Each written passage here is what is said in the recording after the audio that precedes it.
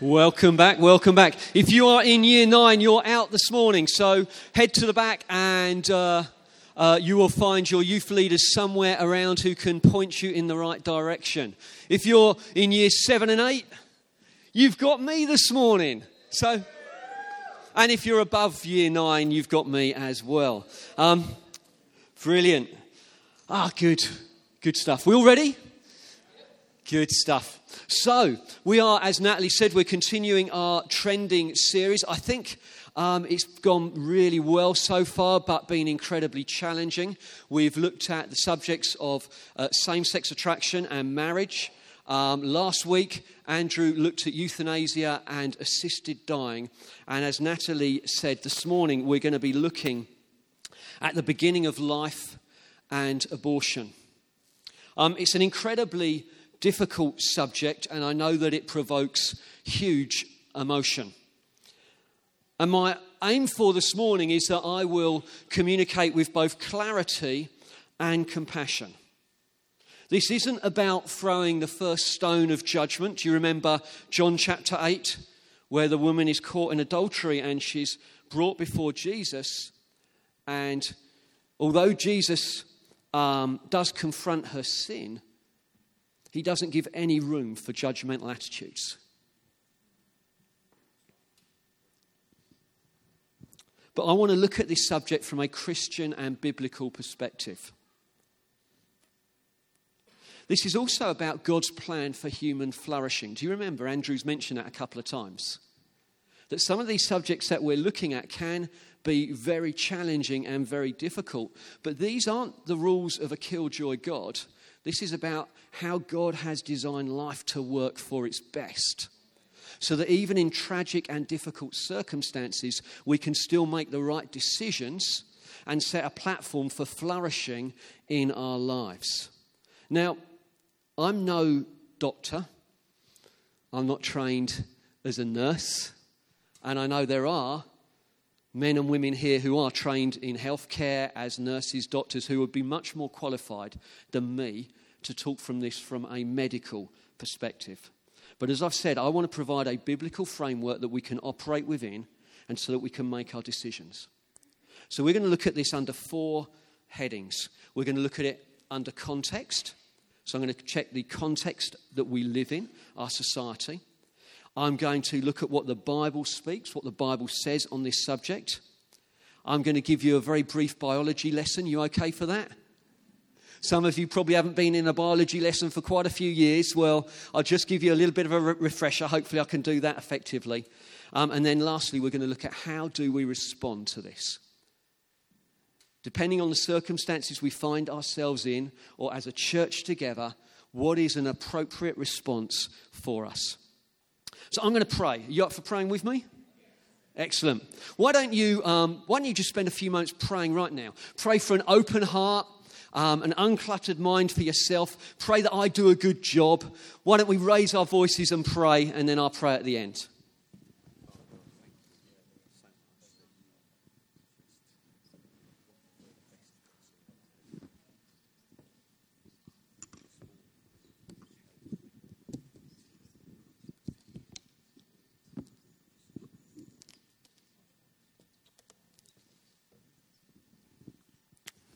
I thank you, Lord, that your word is true. I pray that this morning you would give us understanding into what your word says on this very challenging subject. I pray, Lord God, you'd give us eyes to see. Give us minds to understand. Give us hearts to feel compassion and be impacted and love those around us, whatever their background, whatever their circumstances, whatever they've been through, whatever they've done. Lord, I ask you, give us big, compassionate hearts. Lord, I pray, enable me, Holy Spirit, to speak. I ask you well. I pray this will be a blessed time together. I pray that this will be a time of freedom. I pray this would be a time of redemption. I pray this would be a time when guilt is being lifted. I pray this would be a time when we feel the love of community and family. I pray it be a time when loneliness is dispelled. I pray it be when the enemy's lies are cast out. Come and have your way, we pray. Amen. Let me pick up context then. Let me set the context for you.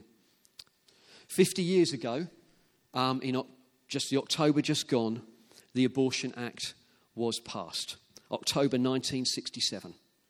Before the Act came in, one estimate suggests that 80,000 backstreet abortions took place every year, which led to 50 women losing their lives. So some women had abortions in incredibly difficult circumstances, driven by desperation for it. Last year in the UK, it is estimated that 190,000 abortions took place, and that 1 in 3 women will have had an abortion by the end of their lifetime.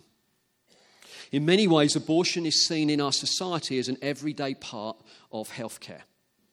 Only 3% of the UK population say that abortion is never acceptable. So that means that 97% of the population say that, at least in some circumstances, abortion is acceptable, and many of the UK population would say that in maybe many circumstances it is acceptable. 90% of Down syndrome fetuses are now aborted following screening.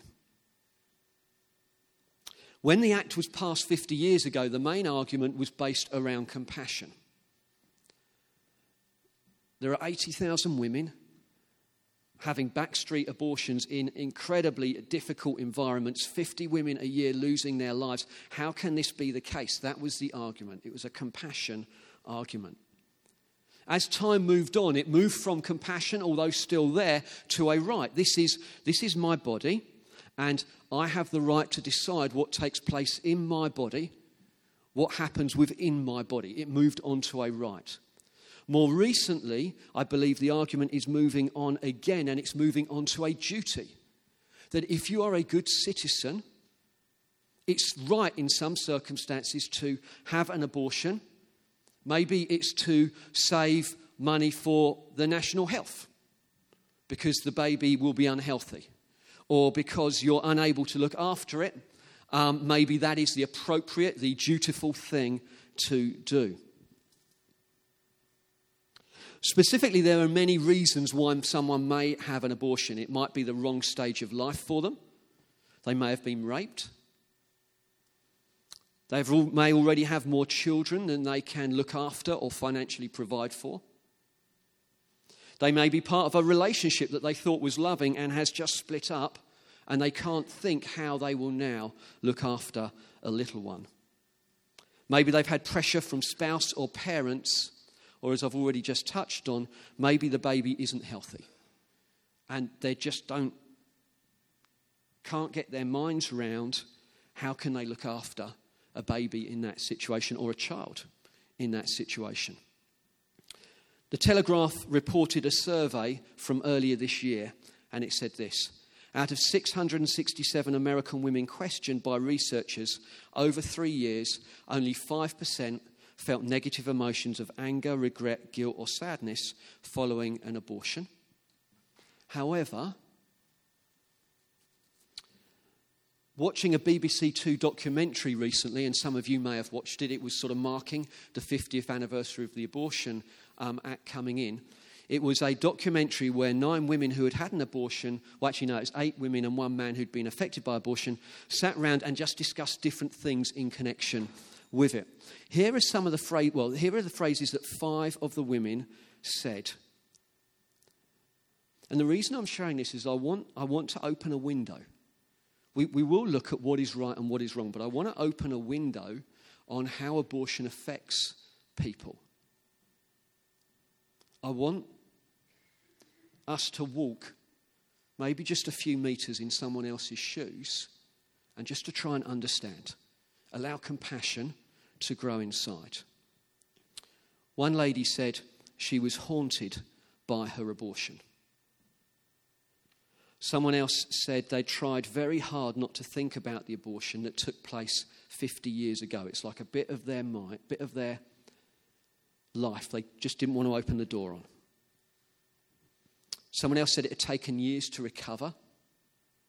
And the last one, which I think in many ways is the saddest, abortions I've had defined everything about my life. Sometimes churches can be very quick to say what is right and what is wrong, and there is a place for that. But we also need to think about what people are going through when they're making these extremely difficult decisions. So what does the Bible say? What does the Bible have to say about this? It says in Genesis 1 verse 27, "So God created man in his own image. In the image of God he created him. Male and female he created them." Right at the beginning, the first chapter of Genesis, just 27 verses in, men and women, people are made and given value by God. We as people, every single one of us here in this room, are different from all other creatures on the face of the earth because we've been made in God's image. At the zenith of God's creative activity, God made man, God made woman in his image, in his likeness. And when God says he's made us in his image, it means we are like God in several ways. We have an ability to reason, morality, language, a capacity that we have for relationships governed by love and commitment, creativity. These are some of the things that reflect the God-likeness that we carry around in our lives. Whether you are a Christian here today or not, you are created with God-likeness. The orthodox Christian position, that means the Christian position that most of the church has held for centuries and centuries and centuries, is that we are all unique and special in the eyes of God because we're made in his image. Each of us, and I know even as I say it, some of you will be challenged by this, each of us is a masterpiece of God's creation. Flawed, imperfect, damaged, but a masterpiece just the same. It's like this wonderful painting by Monet or someone like that. And why is it valuable? Well, he was a good painter, yes, but it's valuable because he painted it. I am valuable as I stand here today, not because of what I can achieve or because of what I can do, but purely, totally and utterly, I have been created in the image of God. And you may look at me and go, wow. Not necessarily a good wow. But that is actually true for every single one of us here today. You're created in the image of God, and because of that, you have value. So no human being needs to earn the right to be treated with respect and dignity because our dignity is intrinsic. It's in us. It lies in how we were made, how God created us, how he remembers us, how he calls us to himself. He sent his only son, Jesus Christ, to die for my sins. The God of all the universe, the God enthroned. In the day that King Uzziah died, I saw the Lord seated on his throne. The robe filled the temple. The glory of God was there. The angels were there. He sent his son to die for me. Men and women, we are valuable in the sight of God. We are not just one step up the evolutionary ladder. That is a lie. It is not true. And that affects how we treat one another. Now you may say, yeah, I get that, and I can look around here and I can say, yes, I can see that every person here has intrinsic value. But when does life start? When is it that we become human beings? When is it that happens? Let us read together from Psalm 139, verses 13 through to 16. For you formed my inward parts. This is David speaking of God. You knitted me together in my mother's womb. I praise you, for I am fearfully and wonderfully made. Wonderful are your works. My soul knows it very well. My frame was not hidden from you when I was made in secret, intricately woven in the depths of the earth. Your eyes saw my unformed substance. In your book were written, every one of them, the days that were formed for me, when as yet there were none of them. God was involved in your beginnings, in your creation. It is both a personal and intentional work of God. God himself is the architect and builder of your life. The psalmist doesn't say that you had a mysterious beginning, that you were a blob of matter, and then at some point in the future, you became a person. He says, David says, that was me in the womb. That was me. That was David in the womb. John Piper says this: the life of the unborn is the knitting of God. And what he is knitting is a human being in his own image, unlike any other creature in the whole universe. God is the only one who can create personhood. Verse 14, I am fearfully and wonderfully made. Wonderful are your works. My soul knows it very well. Just as an aside, does your soul know that you're fearfully and wonderfully made? I am. Sometimes I just got to remind myself of that, because I don't always feel fearfully and wonderfully made, but the Bible says it's true. That's how God made us. My soul knows it very well. This statement is true of every person. It isn't dependent on intelligence, strength, achievement, or wealth. Even fallen, rebellious humanity is fearfully and wonderfully made by a loving creator God. Then he goes to talk not just about the beginnings of his life, but life itself. He says in verse 16, all the days ordained for me were written in your book before one of them came to be. It's interesting to note that the writer speaks of himself in the womb in the same way that he speaks of himself outside the womb. There's continuity. Can you see that's continuity in his language and in his thought process? In the womb, David was in relationship with God. John Stott says this: the fetus is neither a growth in the mother's body, nor even a potential human being, but already a human life who, though not yet mature, has the potentiality of growing into the fullness of individual humanity he or she already possesses. But we find this not just in the Old Testament, we find it in the New Testament as well. If you've got your Bibles, turn to Luke chapter 1. If you haven't, don't worry, the words will come up behind me. But in Luke chapter 1, we see a scene from everyday life. We find two pregnant women meeting and talking. We see Mary, the mother of Jesus,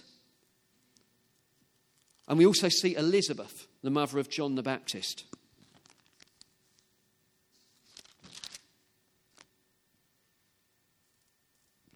Not enough room on the lectern for a big Bible and an iPad, but anyway, let's just read it. So it's Luke chapter 1, verse 41 through to 44.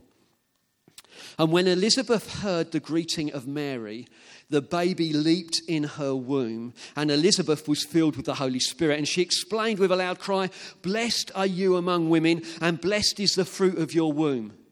And why is this granted to me, that the mother of my Lord shall come to me? For behold, when the sound of your greeting came to my ears, the baby in my womb leaped for joy." When Elizabeth hears Mary's greeting, the baby leaps in her womb. In this writing, we see two visible actors and two invisible actors in this scene. We see Mary and Elizabeth who are speaking and interacting as persons, but we also see Jesus, only just conceived by the Holy Spirit, either an embryo or a fetus. But we also see John the Baptist, who is nearly at term, responding to what is going on the outside of the womb. It is quite incredible. There are actually 4 actors in this scene, not just the 2. And if you follow Luke's logic through in writing this, we find the same Greek word for the unborn John mentioned here, which is brephos, as the newborn Jesus in Luke 2 verse 12, as the children who were brought to Jesus in Luke 18, verse 15. This word brephos is used for the unborn in the womb, a newborn, Jesus after he's born, and also for the children when they're brought to Jesus. The Bible, the Greek, doesn't separate and think something different is happening in the womb to outside of it. There's again continuity of language, the same word for fetus, baby, and child. Now within society, we look to split these things up. Although the Bible doesn't use the word abortion, it is not silent on the subject. We see that life is precious, not because of strength, the capacity to reason, ability, or because of what someone can contribute, but a person is intrinsically valuable, made in the image of God. We also see that personhood is not restricted to babies outside of the womb, but babies in the womb are also seen as persons who are in relationship with God and community around them. The baby in the womb cannot function as an adult can. They're not as mature, although all the potential is there. But that doesn't make them less of a person, less valuable, or more disposable. So we've looked at context, we've looked at Bible. What does biology say? So you ready for a biology lesson? Yeah? Okay. So at fertilization, the sperm penetrates the egg and the nuclear material fuses. At the point of fertilization, just grab this. The child's sex, size and shape, colour of skin, hair and eyes, temperament and intelligence are already determined. These aren't things that are added in later. They all go in at fertilization. That single fertilized cell is formed. 45 generations of cell division later, 41 of them in the womb, you have a fully grown adult with 30 million cells. Started as one. Wow. The wonder of what God does. At 5 to 7 days after fertilization, the embryo attaches to the lining of the womb. Implantation connections begin, and between the mother and the embryo will begin to form, including the umbilical cord. It's the size of a poppy seed. The brain, spinal cord, heart, and gastrointestinal tract begin to form. They're not developed, but they begin to form at 7 days. At 9 weeks, ultrasound gives us a stunning window on the womb. And it shows the unborn sucking their thumb, recoiling if sort of pricked. Don't quite know how they do that, but in a sense, I guess a needle or something will make the baby recoil. Responding to sound, all the organs are present, the brain is functioning, the heart is pumping, the liver is making blood cells, the kidneys are cleaning fluids, there's a fingerprint. Not everything fully developed, but happening. Mum is aware of baby. Is there a difference between a fetus, a baby, at 9 weeks in the womb and a month old outside of the womb, other than size and development?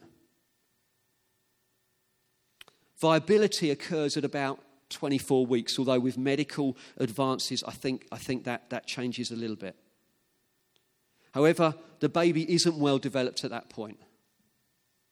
It's not as big as a baby if born, at full term, and it will need medical help to survive. Some people maybe would say that, viability is when the fetus becomes a baby. But I'm not certain that living on its own or viability is a good criteria for human personhood. It depends on medicine and technology, which is ever moving. In different settings, in different hospitals, that means that when someone becomes a person is different, dependent on viability. And in different nations, again, that would be different depending on the quality of the healthcare. And the reality is we use respirators and dialysis to keep people alive because they are persons. At around 40 weeks, the baby appears. Well, that seems to be how it happened for me anyway, with Chloe. And I think Chloe would quite describe it as just appearing, but anyway.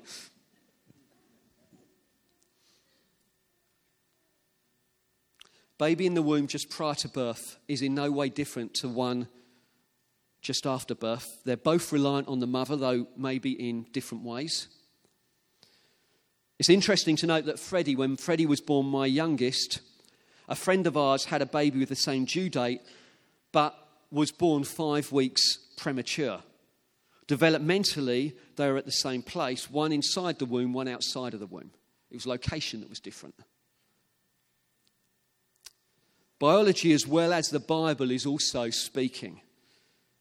When you think about just some of the things I've described, and I've rattled through them, just the developmental stages in the womb, or maybe go on the internet and type in a Google search along the lines of maybe baby in the womb images and just see some photos, you will be amazed at what you see. A picture of what God is knitting together in the womb, what is developing there. It's compelling.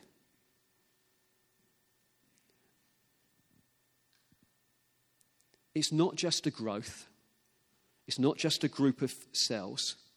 They are not subhuman, less than human.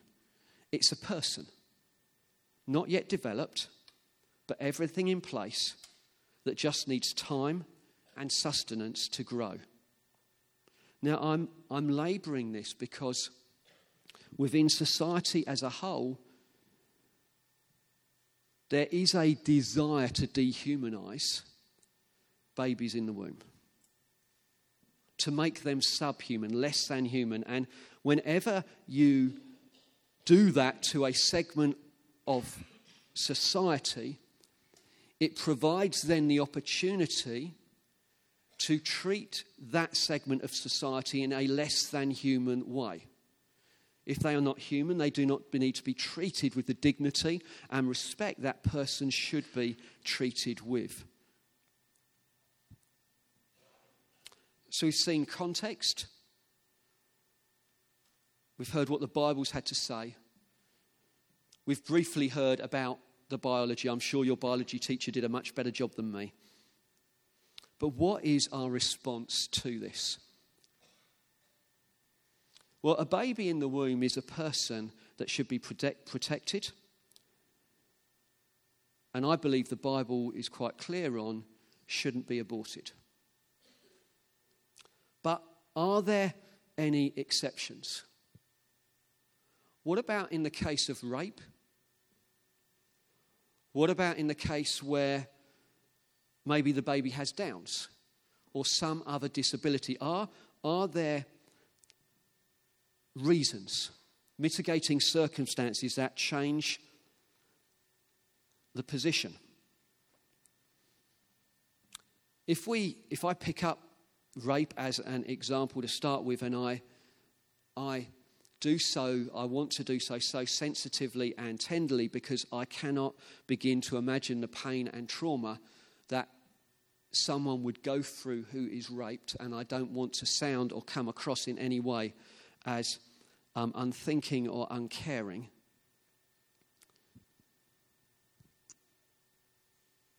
But in all of that pain, I come back and I ask the question, if I can, with love.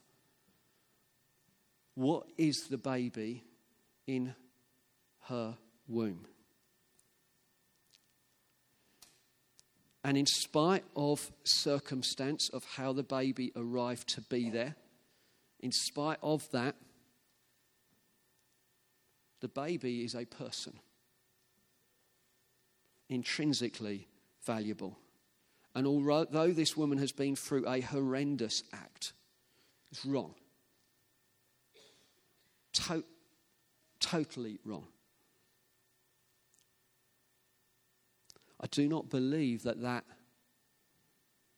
creates a set of circumstances where it is right to end the life of the baby in her womb. There isn't an easy answer. It's something that for the individual involved or individuals, they're going to have to really work through. Incredibly painful. Could we just put the tweet up, Laura? Steve Patton tweeted this a little while ago. I think he was a pastor, but that doesn't really matter. 12-year-old girl was raped and got pregnant. Everyone would understand if she had an abortion. She didn't. It was a boy. And his name was Steve Patton.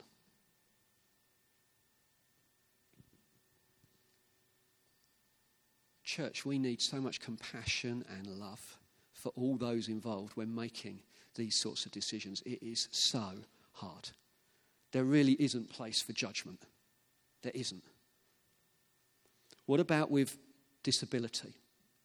Again, I cannot begin to imagine what parents go through. But let me ask the question again, what is the baby in the womb? It's a person.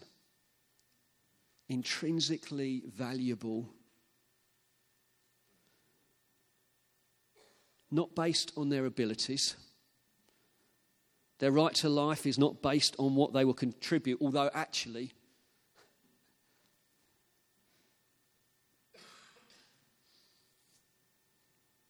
everyone has the ability to enrich others' lives. And as Christians, should we not be the ones providing protection for the weakest and most vulnerable?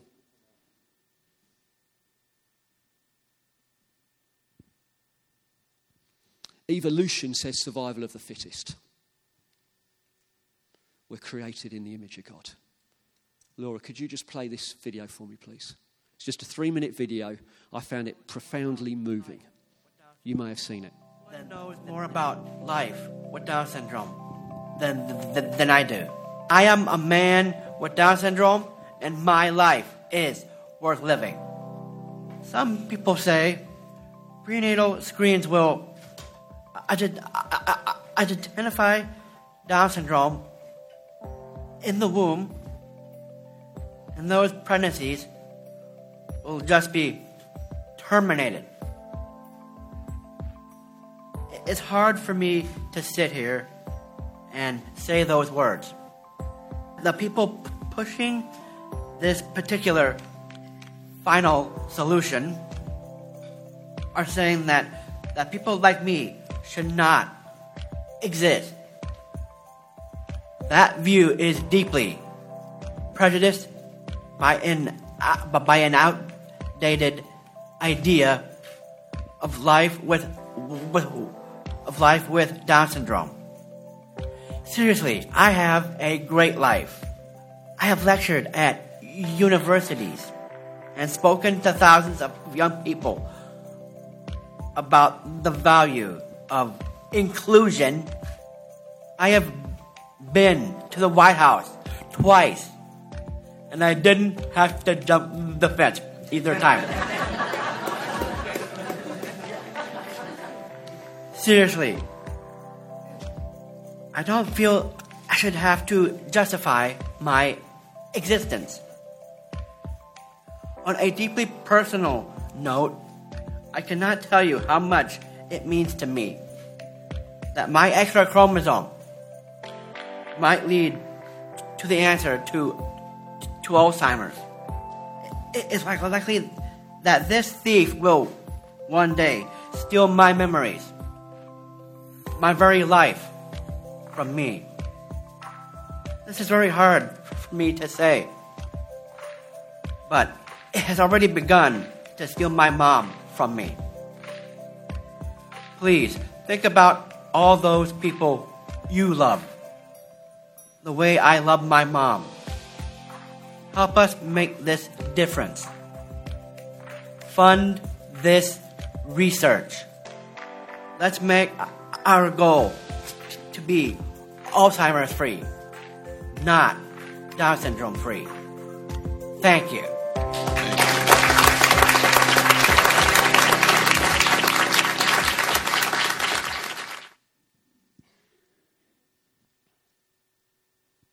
Powerful, isn't it?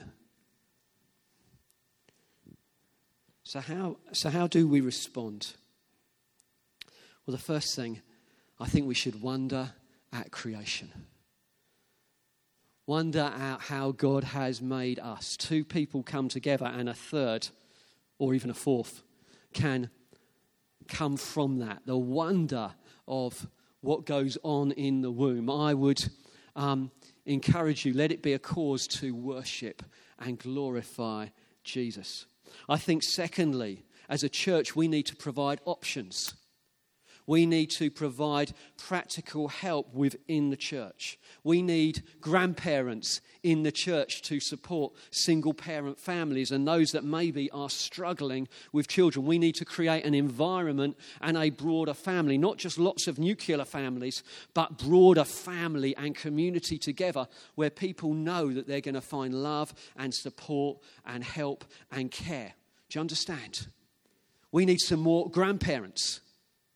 So for some of you, maybe you've not been grandparents with natural children, but you can be grandparents to children that aren't naturally yours, but you can have an input into their lives.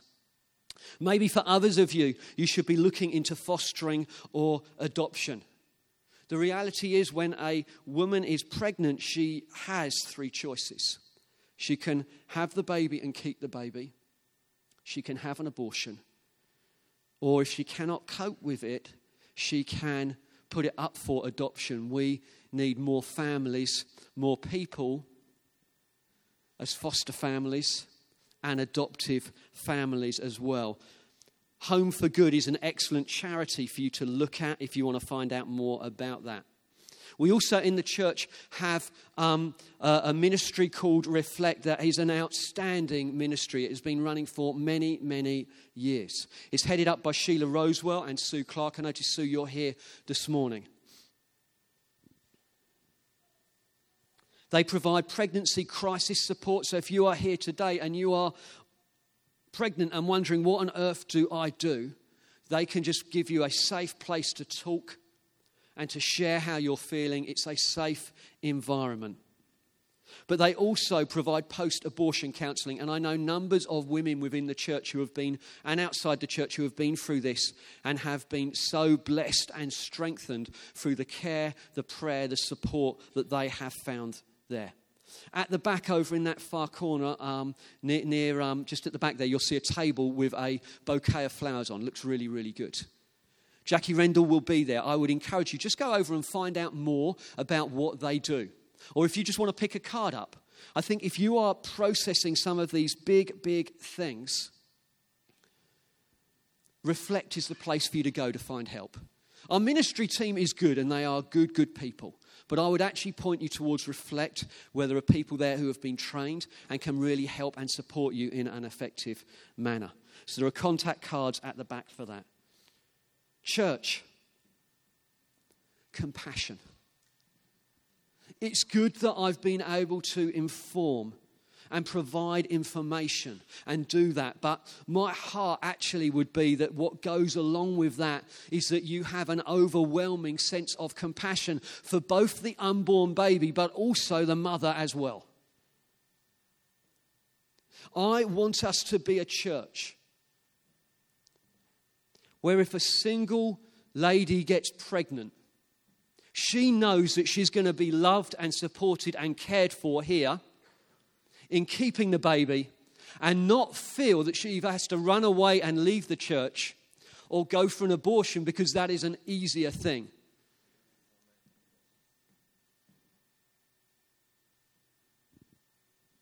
Church has not generally done well in showing compassion. What they've often communicated is judgment. Is abortion sin? Yes, it is. It shouldn't happen. But we have all sinned in multiple horrendous ways. We all have. And abortion is not the unforgivable sin. John chapter 8, the woman caught in adultery. Yes, he said, leave your life of sin behind. But he went after those guys who showed judgment. That's not acceptable. How they treated her was not acceptable. That was not right. And King's Church, we need to be a church that leads on compassion and truth. We may not agree with everything that happens in society, but we lead on compassion anyway. And lastly, just as I close, and if I can invite the band back up, please. You know, grace and mercy are available here today. There isn't a better place for you to be in Hastings than here today, a place of grace and mercy. Not because I'm extending it or because King's Church extends it, but because Jesus Christ died for our sins that we might be forgiven. As I've said, I want to say it again, abortion is not the unforgivable sin. You can be forgiven and cleansed from it. You know that God is a God of second chances? But that actually isn't quite true. He's also the God of third and fourth and fifth and sixth chances. And there isn't anything you can do that can put yourself out of the orbit of God's love for you. It says in Isaiah 1 verse 18, and I felt prophetically this was right for now. I want you to imagine, actually, can we just stand?